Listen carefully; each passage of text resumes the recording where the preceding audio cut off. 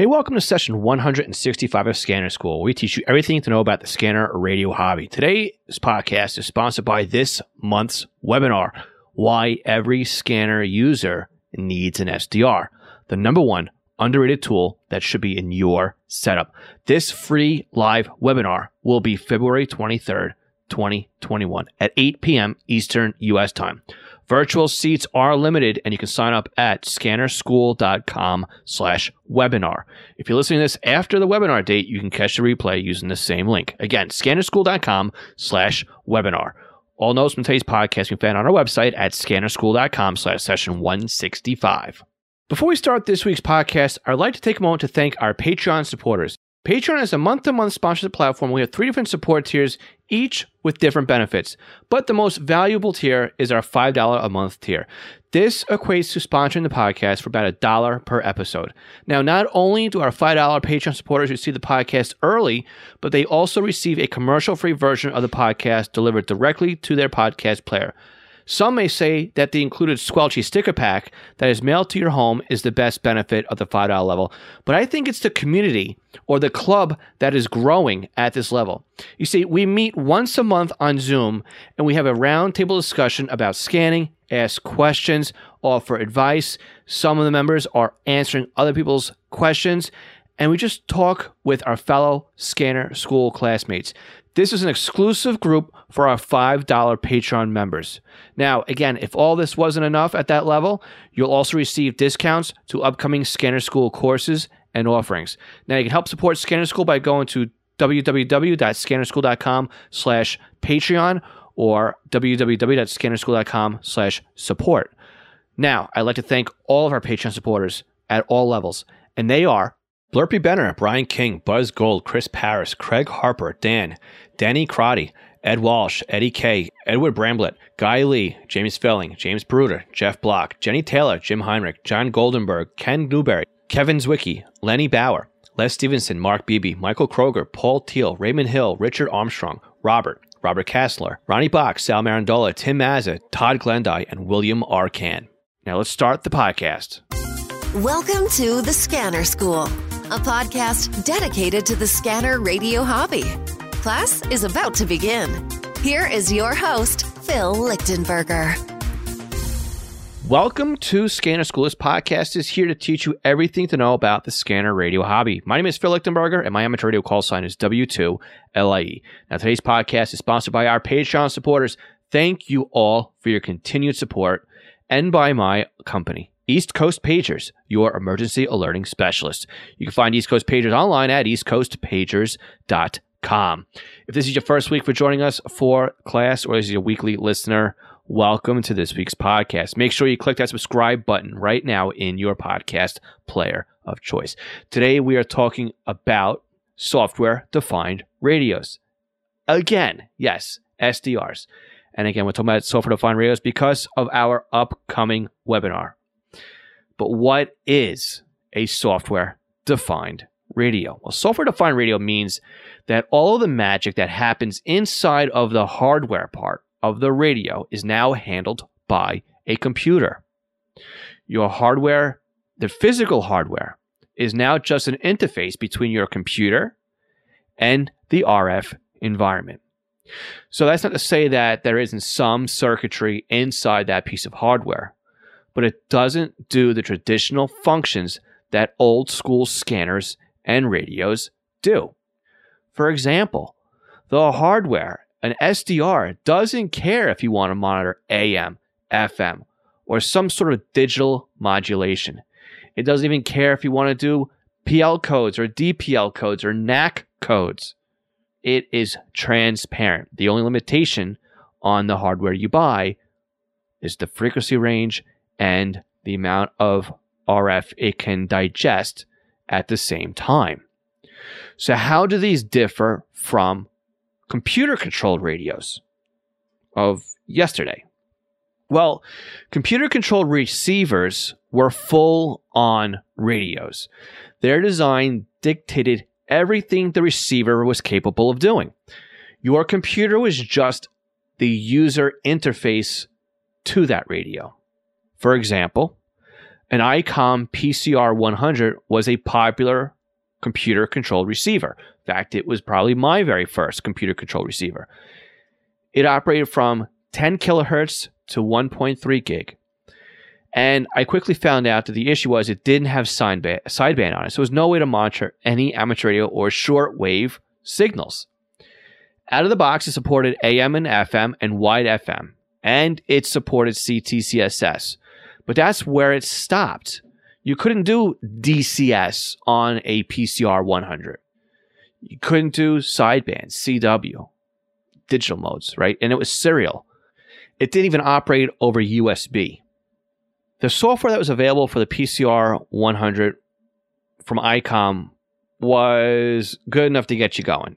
Now, there was third-party software out there that worked a little bit better. But again, I mean, it was Windows 3.1.1 or Windows 95 software. I believe it was Windows 95. It's old, right? It's dated at this point.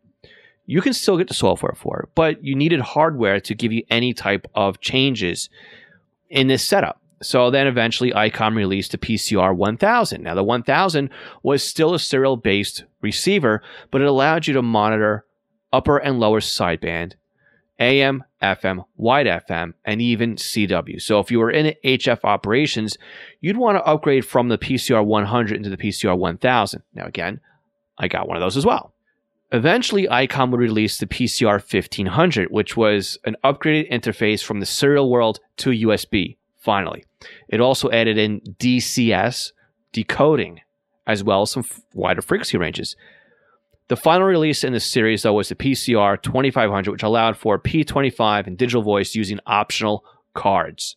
Okay. Again, the PCR 2500 also allowed you to buy a remote head for it, so you can control the PCR 2500 from a head as opposed to being headless and being controlled via software. Now, other popular hardware out there that was WinRadio, which was a card that would go actually inside your computer. And Optocom was very popular. Optocom would make black boxes as well as add-on boards to some Radio Shack scanners. And again, the software out there was DOS-based, and Probe was a pretty cool piece of software. But again, you were still limited by what the actual hardware, the receiver itself, was designed to do. Right? You can manipulate the receiver, but you could never do more than it was designed to do out of the box. Now, this is what makes SDR much better than computer-controlled receivers. The limiting factors through your software-defined radio is basically the usable frequency range and the bandwidth or the range of frequencies that it can monitor at one time. So, for example, my go-to SDR when I am introducing SDR to somebody for the first time is a Newelec SDR dongle. And you can monitor from 25 megahertz up to around the area of 1.7 gig or 1700 megahertz. It has a sample rate or a visible view of about 2.4 megahertz. The RTL SDR V3 is about the same price, and it gives you about the same specs. Okay. However, if you upgrade it though, and now you can spend quite a bit more money, you're looking at the AirSpy R2, and that can monitor the same frequency range, but it has a sample rate of 10 megahertz. So what does this all mean? This means, for example, if you're monitoring, say, 455 megahertz on the AirSpy, you could see on a waterfall display in your software 450 to 460 megahertz. That's your 10 megahertz. That's your sample. But a Newelec, if you were tuned to 455, would give you pretty much 454 to 456. That's it. Okay? So more money gets you better receivers, but again, just to get started and get your feet wet. And that's to say either you could spend and buy a couple of SDRs, right? We'll get there eventually. But let's talk about the history. Well, how did SDRs start and why? What makes them so cool today, right? How did we get here? An SDR receiver has come a very long way since they were first hacked into existence. Now, again, if you listen to, I believe it was podcast 61, that was about 2 years ago. Yes, this is the same history lesson you learned in that episode. Now, I can't recall how many years it's been since I've actually picked up my very first SDR receiver, but it's got to be close to 10 years since I've recorded this. And what do I mean when they were hacked into existence? Now, the original SDR USB sticks were basically DVB-T USB tuners. They were TV tuners that operated in the DVB protocol. Now, they came with the USB stick, they came with remote controls so you could change the channels, and they came with a antenna. Somebody realized, though, that you could tap into the chip on these receivers. These receivers had a RTL 2830U chip, I believe is what it was, or something like that. Even it was an E4000, or it's so long ago, but these numbers still embedded in my head. But they realized that if you had one of these chips, you could tap into it and then open up the receiver to monitor any frequency band. It was really, really cool. So again, many of us purchased these E4000s. It was an R820T dongle, and they also had that RTL 2830 chipset. And I bought way more than these than I should have. And the reason why I bought a lot of these at the time was because I was afraid that somebody was going to figure out that we were able to monitor frequencies that in the United States were blocked from commercial grade scanners. And they were going to put a stop to this. And I knew that this was pretty cool. So I bought a pile of these things to use. I don't really use them anymore because of the newer hardware that's out there. It's so much better than the hardware from back when this started happening. So the reason is that these older USB sticks used to drift. They didn't have good TXOs in them, the oscillators in them, right? They would warm up. They were plastic. They were bulky. When they would warm up, the frequencies would start to drift, and you had to compensate for that. Each dongle also was independent. Each had its own correction value. You had to keep track of all these things. The software also wasn't as user-friendly as it is today, and we're going to talk about that. But again, going back to the USB hardware, these sticks were big. They were bulky. They were plastic. They needed pigtails or a USB hub that had spacing on it in order to plug multiples in.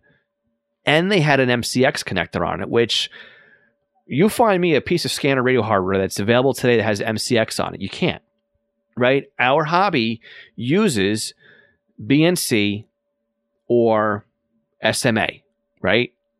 Or typically when you look at the antenna side of things, you can probably get PL259 or N connectors. But really, who's using MCX? Nobody's using MCX here, right? So you need adapters for that as well. The hardware of yesterday has been replaced by new hardware, which makes it so much more enjoyable to get started with SDRs. Now, let's talk about some common myths when it comes to software-defined radios, since we're kind of getting down that path anyway. So, myth number one, they're difficult to set up, right? This used to be the case, but newer hardware is more mature, the software is more mature, and you can get set up with an SDR receiving in just an afternoon. Not morning and afternoon, right? Just within a few hours. It's not as difficult as it used to be. Myth number two, using an SDR requires advanced knowledge of RF and how things work. No, not at all. Many people have gotten into the SDR side of the hobby because this was a hack-a-day type of thing, right? This was something that was presented to them in a computer environment that they could tap into resources and learn more about machining and machine languages and things that happen over the air. This had led those people into the RF world and getting into scanners and understanding how antennas work to how to improve their setups. So you don't need a background or a degree in RF to understand how to use software-defined radios, which leads us to myth number three. You need to have computer skills in order to use an SDR, which again is absolutely not true. Most software today is Windows-based and can easily be executed and installed via just an icon, just like every other software that you would install on your Windows computer. Now, some software does require some setups and some command line configurations, but once you're set up and good to go, again, it's just double-clicking on the icon. Now, again, I have a training course, which we'll plug at the end here, that will guide you through this entire process and take the pain out of it for you. Okay? It's not as difficult as many people think. Myth number 4. This will only run on Windows computer. No, not at all. While a lot of the software is built around Windows, SDR hardware can operate on Linux, Mac, headless machines such as Raspberry Pis. There's even software that runs on Android. So if you have an Android phone or even a tablet, you can use SDRs on that as well. Myth number 5, it requires a powerful computer. Again, not even the case here. Many are using older computers to run software-defined radios, especially if you fall back to, say, Linux or even Raspberry Pis, because Raspberry Pis aren't full-blown computers, right? They are limited. And in fact, I am running SDR software on a laptop computer I bought about 5 years ago for about $300. Okay? It's not a crazy machine. Yeah, I might have upgraded the RAM in there, but it's still older hardware by today's standards. Myth number 6. SDRs are expensive. Now, while some advanced SDR hardware will set you back a few $100s, getting started will cost you less than a dinner date at your local diner. An entry-level SDR USB stick can be purchased from Amazon for about $30 with the antennas. Okay. Myth number 7. The hardware is garbage. Okay, true. The first generation SDR hardware was modified DVB-T USB receivers. That hardware was garbage, right? But those days are gone. Again, the newer USBs you can buy for $30 completely blow out of the water all of the old USB sticks. Like I said, I bought more of the DVB-T dongles than I should have, and I don't even use them anymore. I've got a pile of Newelec SDR dongles, RTL SDR V3 dongles. I've got AirSpies, SDR Plays, even Hack One RF boxes, okay? And I'm sure eventually I'll buy even more SDRs. But I'm invested in this. This is where the scanner radio hobby is headed. So much so that even commercial providers such as ICOM is adding SDRs into their HF rigs. And even Uniden, right, is using SDRs as the backbone or the engine that drives the SDS 100 and 200 receivers or scanners, okay? Telling you, SDRs are the future when it comes to the scanner radio hobby. Now, when we come back on this side of the break, I'm going to explain to you why you need an SDR and what you can do with one and how to get you set up. We'll be right back. Did you know there are ways to help support the Scanner School podcast that doesn't take any time or any extra money on your part? If you go to scannerschool.com/support, you will find we have several ways that you can continue to do your online shopping and help support us. We have links to Amazon. If you click on our link before you go to Amazon, anything you buy from there will help support Scanner School. Now, if you're in the market for a brand new scanner, an antenna, other accessories, we have links to Scanner Master, where you can not only purchase a scanner and accessories, but you can also get your radio programmed. And by clicking on our link before you buy, you are helping to support the podcast. Now, if you're in the market for software, we have links to Butel. And if you want something new to you, we also have links to eBay. Again, just go to scannerschool.com/support before you make your purchases, and you are helping to support Scanner School at no additional cost to you.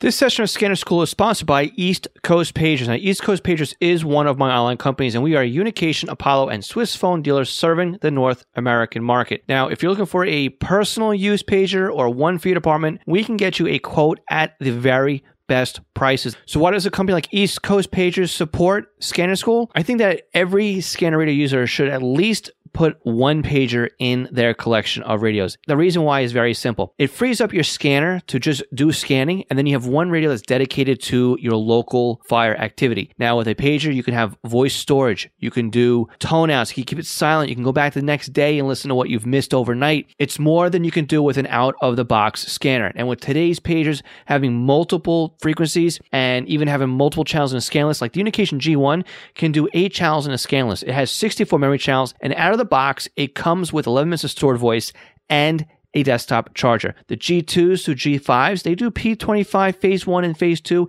in simulcast environments with stored voice, paging on conventional NP25. Oh, and they're upgradable too to DMR Type 1 and Type 2. They are more rugged than today's consumer-based scanners, And with a pager like a Swissphone S Quad, you won't even realize you're wearing one. It'll help keep you informed as to what's going on in your neighborhood. So again, eastcoastpagers.com or contact me directly, Phil@eastcoastpagers.com. Do you have a new scanner? You're having problems understanding how it works? Maybe you're new to the entire Home Patrol database of programming and you can't figure out Sentinel.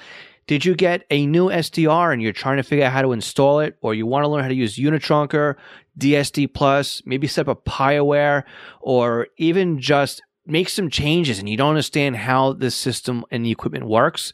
The podcast might be great for you, but maybe you need a little bit more of one-on-one help with setting something up. I'm available to do just that with you with our private tutoring sessions. You can book me online by going to scannerschool.com/consulting for a 1-hour session. And it's great because we can actually share computer screens remotely and I can guide you through step by step as if I was sitting right next to you. So again, book me for an hour at scannerschool.com/consulting for your Scanner Radio one-on-one tutoring session. National Communications Magazine is your personal library of Scanner, CB, GMRS, FRS, MURS, and two-way radio articles written by the best minds in the business over the past 3 decades. Your NatCom personal online access account allows you to download the newest issues of America's Hobby Radio magazine, as well as back issues too.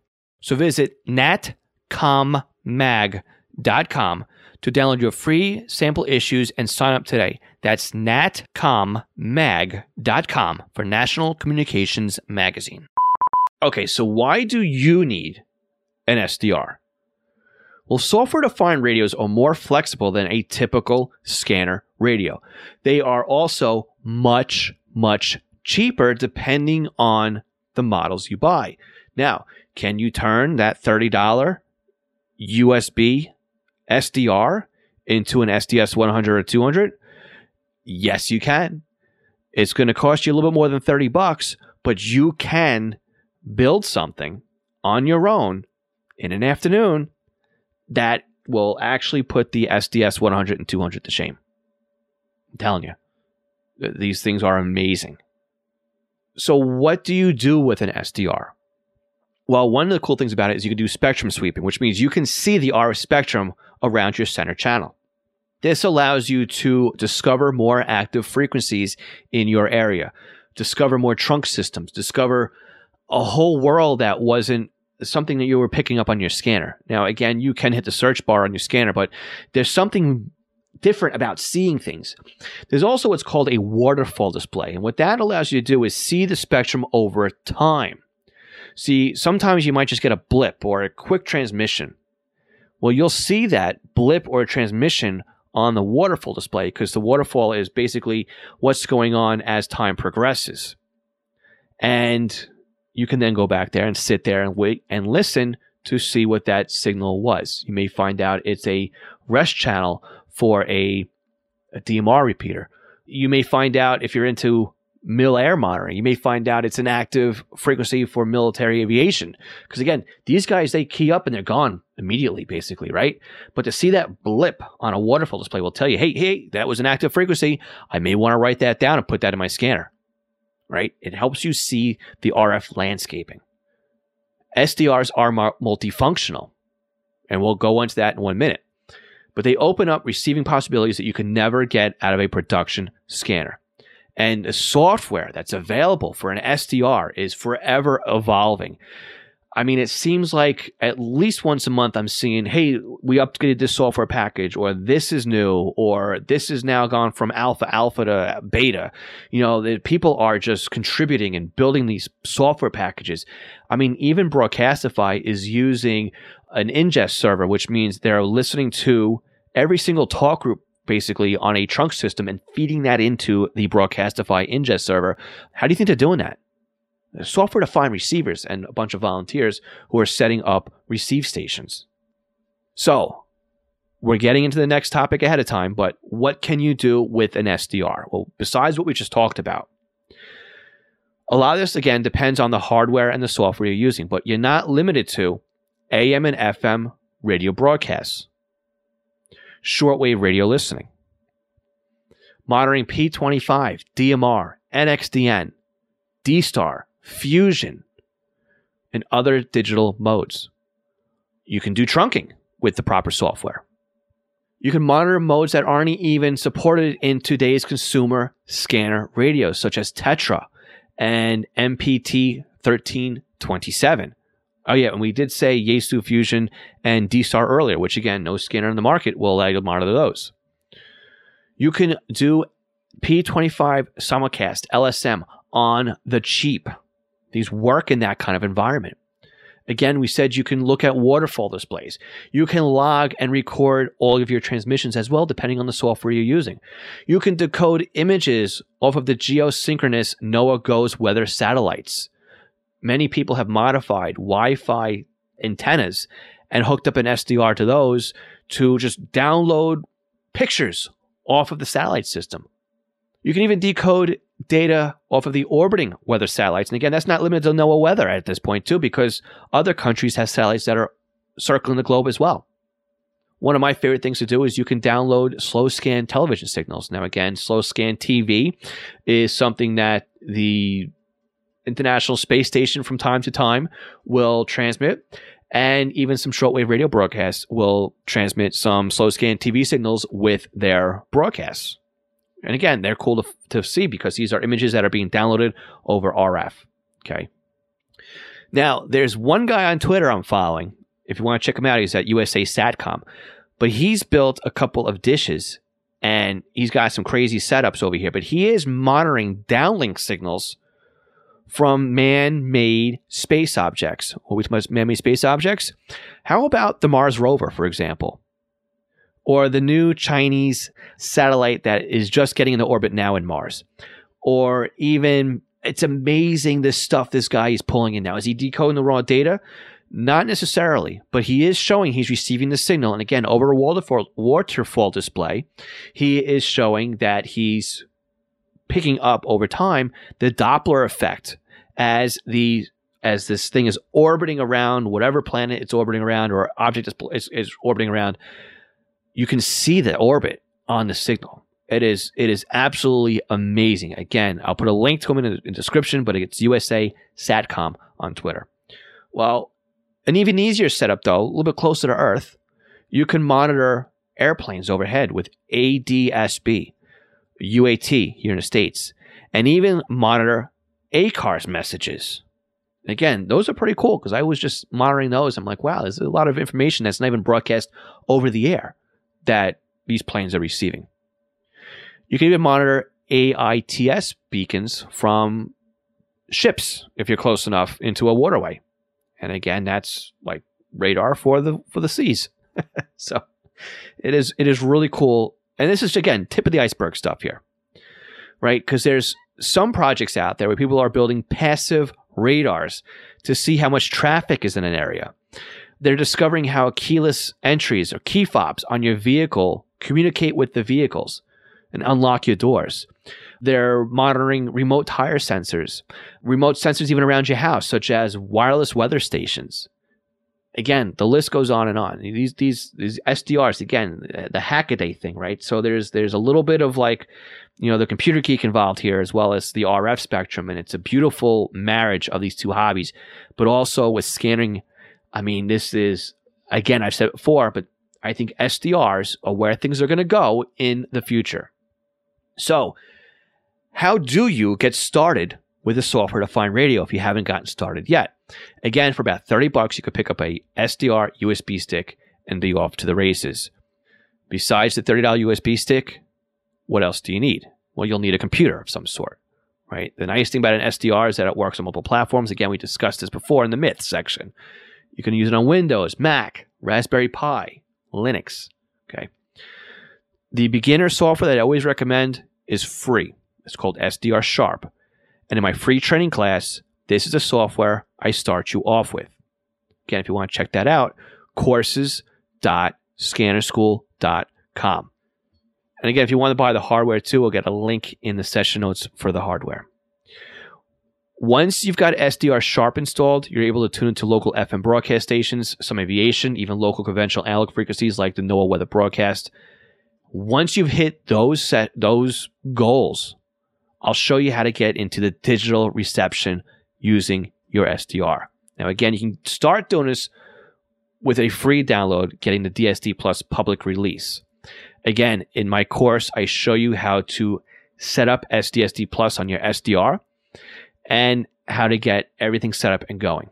Now, again, DSD Plus has got two flavors. They've got a public release, which is limited, and they've got a fast lane release. And I recommend purchasing the fast lane release. A lot of stuff we do in the SDR world is done in fast lane, but again, just to get your feet wet, you can do the public release. And again, I'll show you how to get from one into the other in the free training course. Now, if you want to monitor and watch trunk systems, again, DSD Plus Fastlane, you can even use Unitrunker. Now, again, Unitrunker is one of the first pieces of software that I install on my computers when I'm setting up an SDR battle station, so to speak. Again, Unitrunker is free. And there's other pieces of software that are semi-new to the environment, such as SDR Trunk. And that one is kind of what the whole ingest server is kind of operating on as well. There's even Trunk Recorder, which records all the talk groups that come in. And if you set up a web interface using Trunk Recorder, then you can set up and monitor just one talk group or record talk groups. Again, the list goes on, and it's really crazy what is available to you when you start setting up software-defined radios. Now, again, if you want to learn more about a software-defined radio and how to use it and why you need one and why it's so underrated, I think you kind of got you're understanding why things are underrated here. I'm inviting you to our brand new workshop for February, scannerschool.com/webinar. This webinar, why every scanner user needs an SDR, the number one underrated tool that should be in your setup, again, is a free webinar. You can sign up at scannerschool.com/webinar. If you're listening to this in the future, again, the same URL will take you to the replay, scannerschool.com/webinar. You can also sign up for our free SDR training course right now by going to courses.scannerschool.com. So in closing, how did I do? Let me know. You can leave a comment in the session notes at scannerschool.com/session 165. Don't forget to check out our Zello nets, which I've been kind of running every other week or so. I'm getting a little lax on that. You go to scannerschool.com/Zello for information on how to join our weekly net. Now, again, please remember to subscribe to the podcast by clicking the subscribe button on your podcast player of choice, or by going to our homepage and signing up for our newsletter on the front page of the website at scannerschool.com. And again, if you sign up for the weekly newsletter, you'll receive Scanner Radio tips and podcast reminders delivered right to your email inbox. And again, if you've enjoyed this podcast, please share it with friends. That is the fastest way to help us grow and also help somebody else in the scanner radio hobby. And that is my goal, to help as many people as I can with the scanner hobby. So remember, sign up for our live webinar at scannerschool.com/webinar. We'll catch you all next week. My name is Phil Lichtenberger, and this is Scanner School, where we teach you everything to know about the scanner radio hobby. 73.